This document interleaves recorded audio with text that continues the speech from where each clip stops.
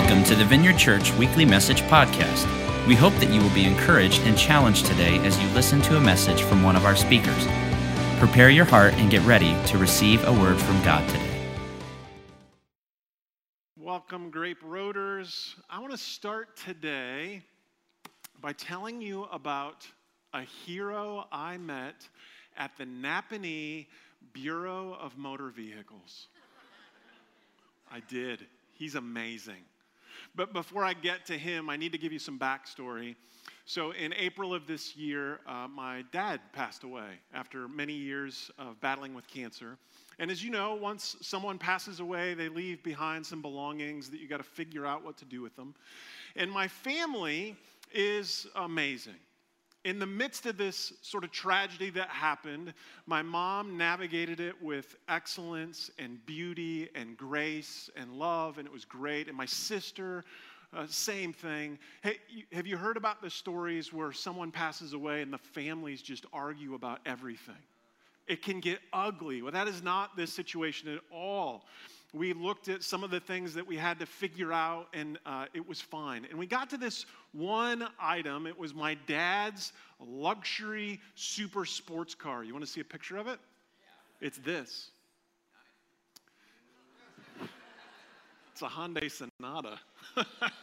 It's like the most conservative car on earth, right? But that's what he drove.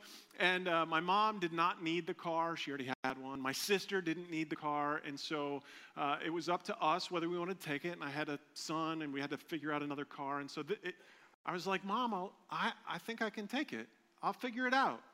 And my dad just owed a little bit of money on it. So I was like, you know what? I'll pay it off. No problem. You know, those words, no problem, it was actually a problem. Because what I didn't know at that time is the car's loan and the registration were in my dad's name alone and not my mom and my dad. And so I had to figure out how to get that car paid off and in my name. And so I thought, well, this can't be that complex. And so I talked to a lawyer. I wasn't suing anybody, but I was just give me some advice. What do I have to do? And they gave me some great advice. Well, I had to start at the Albion Courthouse. Does anybody know where Albion is? It's over by the east part of Indiana. Anyway, so I go over there, and I talk to him, and I think this is what you need. And essentially, they said, you got to wait 45 days. You don't have the right information. And I was like, okay, that's no problem. 45 days, that's fine. So get some more paperwork, this, that, and the other. Go to the Albion Courthouse again. You don't have everything you need. Oh, okay. And so I'm a pretty patient guy.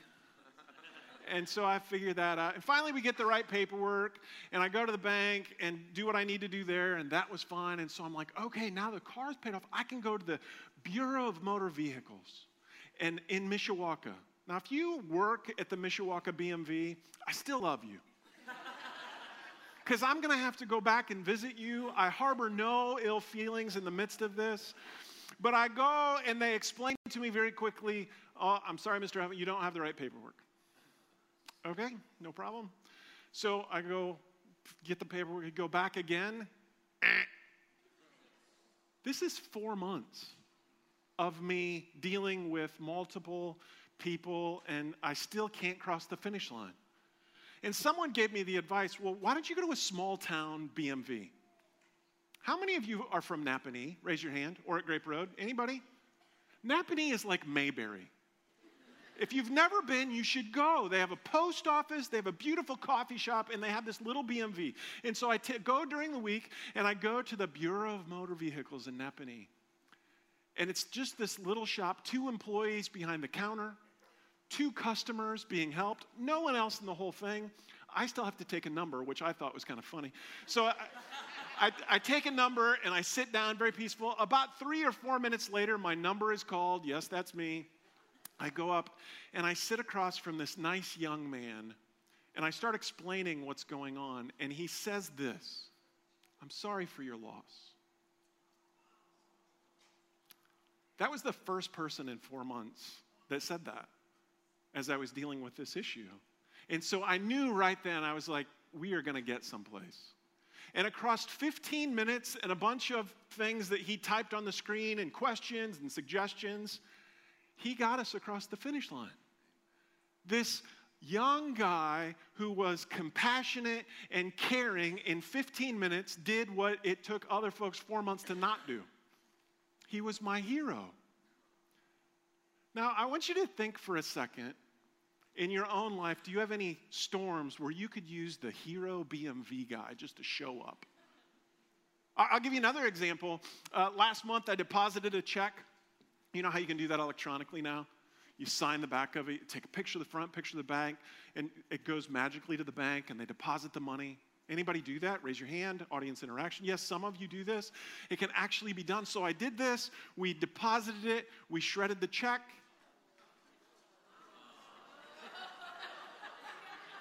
And everything was fine. No, it wasn't fine. 3 weeks later, I get a letter in the mail that says, hey, there is no signature on the check. You know what I thought? I need the hero BMV guy to start working at my bank. Right? Couldn't we use more hero BMV guys? So I want you to think of some storm, some issue that that's going on in your life right now where you could use a guy like the hero BMV guy. I'm going to give you a second. Do you have one? Well, guess what? He's not going to show up because he's still employed in Napanee. Right? As much as we would love that guy everywhere to help us navigate the storms of life, he's there. So guess what? We need someone, and you know where this is going. We need someone who can show up in every storm of life and be even better than the Napanee BMV guy. It's God. God comes as a hero all throughout Scripture in our lives and does amazing things. There's probably hundreds of accounts where God shows up as a hero and does great things. Here's just two of them. Many of you know these stories. Daniel. Daniel is a guy who loves God to the point that he gets in a little bit of trouble. The king sends him to a den of lions. Everybody's expecting him to be eaten alive. The king is so interested at what's happening, he goes the next morning and says, Daniel, are you okay? And here's what Daniel says. This is in Daniel 6. May the king live forever. My God sent this angel, and he shut the mouths of the lions. They've not hurt me because I was found innocent in his sight. God shows up in a hero way, sends an angel in the midst of Daniel in a lion's den. Here's another example. Many of you have heard this scripture. It's John 3:16. But I want to add 17 on the end of it. It says, for God so loved the world that he gave his one and only son, that whoever believes in him shall not perish but have eternal life. Verse 17 is this, for God did not send his son into the world to condemn the world, but to, say it with me, save the world. God sent Jesus Christ to be the ultimate hero ever to your life because he loves you. There is no better hero than Jesus Christ. Amen? God regularly throughout Scripture comes and rescues us as a hero would. And I use that word hero for a really specific reason today. We're in a Christmas series right now. At the Christmas series, this is the logo. It's actually Unwrapping Christmas. And the unwrapping part is around Isaiah 9:6. It's the prophet Isaiah, and he's foretelling the qualities of Jesus. And here's what it says in Isaiah 9:6. For to us a child is born. It's Jesus. To us a son is given. The government will be on his shoulders. And he will be called Wonderful Counselor.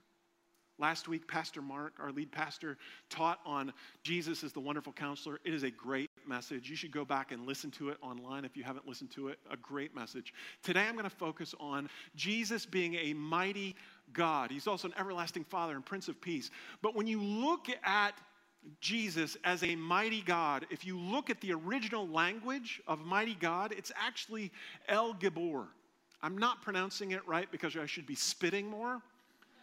El Gibor. It's mighty hero or divine hero as reflecting the divine majesty. Jesus is the mighty hero of our lives. And I want to unpack that thought in just a bit of scripture in Mark chapter 4. That is, this scripture is probably familiar to many of us. It's Jesus in a boat during a storm. And so I want you to grab your Bibles. If you have Bibles, go ahead and grab those. Mark chapter 4 is where I'm going to be. I'm not judging anyone with an electronic Bible. You can use your phone. Scripture will be up here. But I'm actually going to pause for people who want to use a paper Bible to get to Mark chapter 4. Oh, do you hear the pages turning? I'm sure at Grape Road there's tons of pages turning. I hear them. Do you hear that? I love that sound. Mark chapter 4. Paper Bible people, are we there? Yes, okay. Mark chapter 4, verse 35 says this. That day when evening came, he, this is Jesus, said to the disciples, "Let us go to the other side." Leaving the crowd behind, they took him along, just as he was in the boat. There were also other boats with him. A furious squall came up, and the waves broke over the boat so that it was nearly swamped. Jesus was in the stern, sleeping on a cushion. The disciples woke him and said, "Teacher, don't you care if we drown?" He got up, rebuked the wind, and said to the waves, "Quiet, be still." Then the wind died down, and it was completely calm. He said to his disciples, "Why are you so afraid? Do you still have no faith?" They were terrified and asked each other, "Who is this? Even the wind and the waves obey him." In that portion of Scripture, I see Jesus doing some really mighty things, and I want to unpack two of them that I think will be helpful to our lives. But before we get there, will you pray with me? So God, it's our hope today that you speak to us. Isaiah outlined the qualities, sort of the titles of Jesus.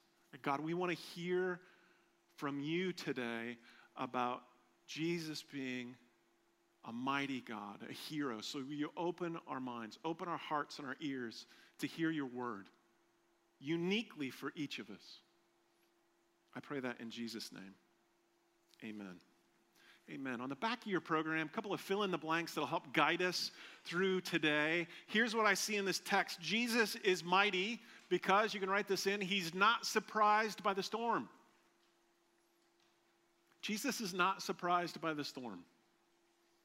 If you look at verse 37, the verse says this: a furious squall came up, and the waves broke over the boat so that it was nearly swamped. And Jesus was in the stern, which is in the back of the boat, sleeping on a cushion.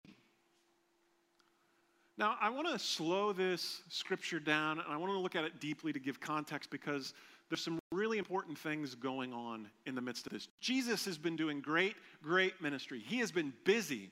He's been out praying for people. He has been out healing people. He has spoken to small groups. He's walked for miles. He's spoken to large crowds. Like, he's a busy guy. And it's now evening. He's human. If it was any human, we would probably be a little tired. So it's the end of the day.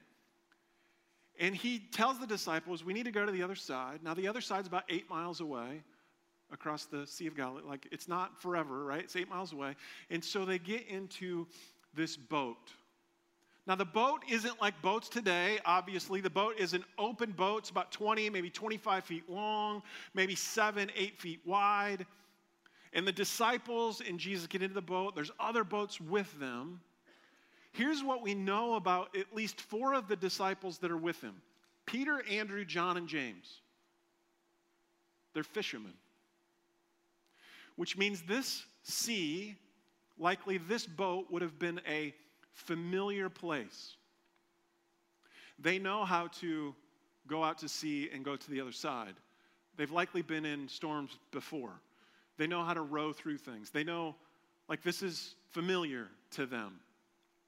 And they get in the boat, and the text says that a storm comes upon them. And apparently it's a bad storm, because the wind and the waves are getting the boat to the point at which they're yelling at Jesus, "Do you even care?" Because the boat is swamped. In this familiar boat, on this familiar sea, they're swamped, and they're worried, and they're scared.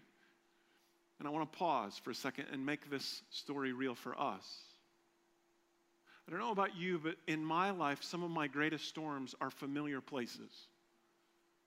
They're places in which I think I've got it all figured out. I've been here before. I've done this before. And yet, out of nowhere, it seems a storm comes to the point at which I feel, and I've even used this language, I feel swamped right now.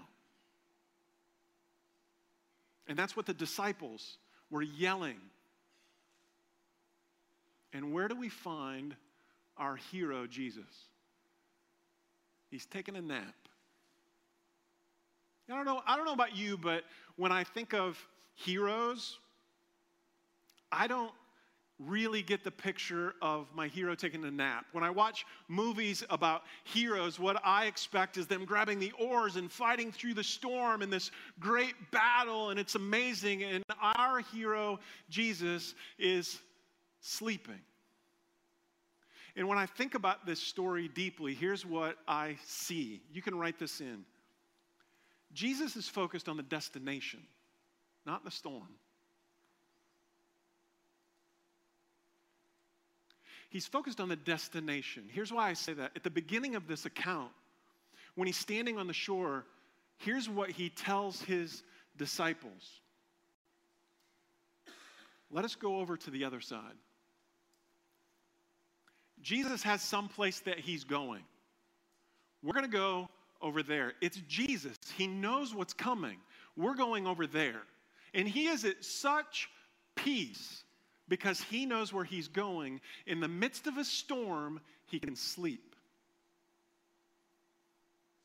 But we can recount all the details of our storms, can't we? The ins, the outs, the thises, the that's. Sometimes we really get hung up on our storms. I want to share a story about a homeless individual by the name of Frank. Now, Frank, I met probably 3 or 4 years ago at a homeless shelter in downtown South Bend, where my wife and I spent quite a bit of time. And Frank was a unique homeless individual because he didn't drink, he wasn't on drugs. He just happened to have this really tragic story in his life occur, and he ended up homeless in downtown South Bend. And Frank, as I would interact with him, he really wouldn't complain, but he would tell me about the things in the day that tripped him up, about the storm here and there, or he would be helping some other homeless guy and they had a storm. And each time, and we would pray, but the next time I saw him, he would do the same thing. He sort of detailed what was going on in his life by the storm that was going on in his life. And then one time down at the shelter, the city of South Bend came down and offered South Bend IDs to the homeless men. I don't know if you knew this was a thing, but you can actually get a South Bend identification card. This is what it looks like. It's an example. And so South Bend, the city of South Bend came down, we partnered with them, and they offered these identification cards. And about 4 out of the 30 or so men raised their hand and said, yeah, I'll try that. And Frank was one of them. And Frank went, signed, got all the paperwork. And a week later, Frank got his South Bend ID card. And for the rest of the season, every time I saw Frank, he would detail the storm that happened during the day. It's like nothing ever came of that ID card. And then I lost track of Frank for a year and a half. Didn't talk to him at all. And then fast forward to this July, I was doing a wedding in downtown South Bend. And I had to go to the Century Center to do some wedding stuff, and I walk in and I see someone sitting in the corner of the Century Center. It's Frank. I haven't seen him for a year and a half. So he stands up, he recognizes me, I recognize him, and we hug and we're like, hey, how's it going? What's new in your life? What's new in your life? I said, Frank, where have you been? I haven't seen you.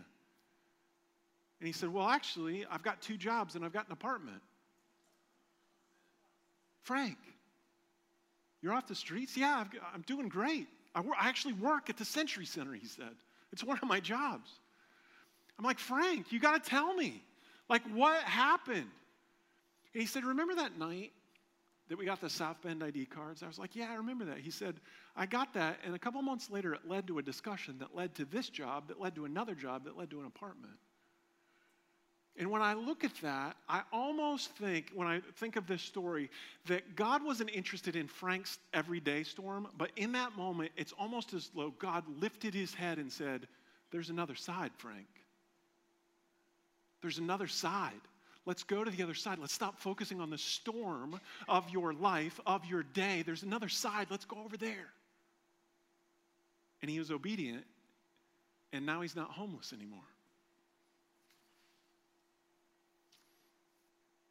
So I want us to think, I'm even thinking of this question for myself. Is our focus on the destination that God has for us, or is it on the storm?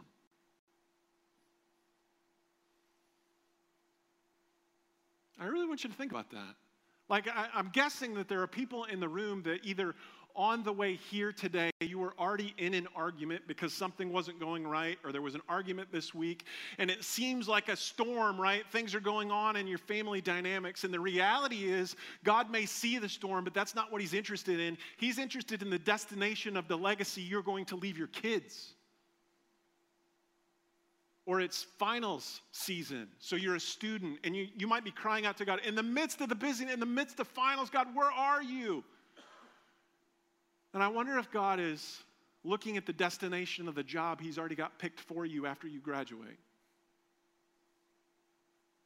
Or what about the Christmas season, which can be a financial drain on people? There's unrealistic expectations, there's presents, there's whatever, and it creates this financial burden that can create a storm. And I wonder if God, he sees that storm, but he's more interested in the destination of you treating your family and relatives well, and love doesn't cost anything.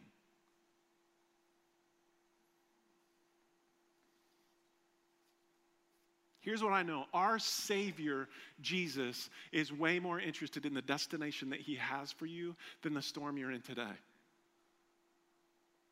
Jesus is mighty because he's not surprised by the storm. Are you with me today? Are we good? All right. Second thing I see in this account is this. Jesus is mighty. You can write this in because he gets to the source of the issue. He gets to the source of the issue. So he's snoozing in the boat. The disciples, do you even care if we drown? Wake him up. Here's his response, verse 39. He says he got up, he rebuked the wind and said to the waves, quiet, be still. Then the wind died down and it was completely calm. I brought this up earlier, but what I expect the hero to do is grab the oars, steer out of the storm. Or I expect the hero to do some crazy thing with the water in the boat and get it out of the boat, and they just barely make it to the other side. That's not what Jesus does.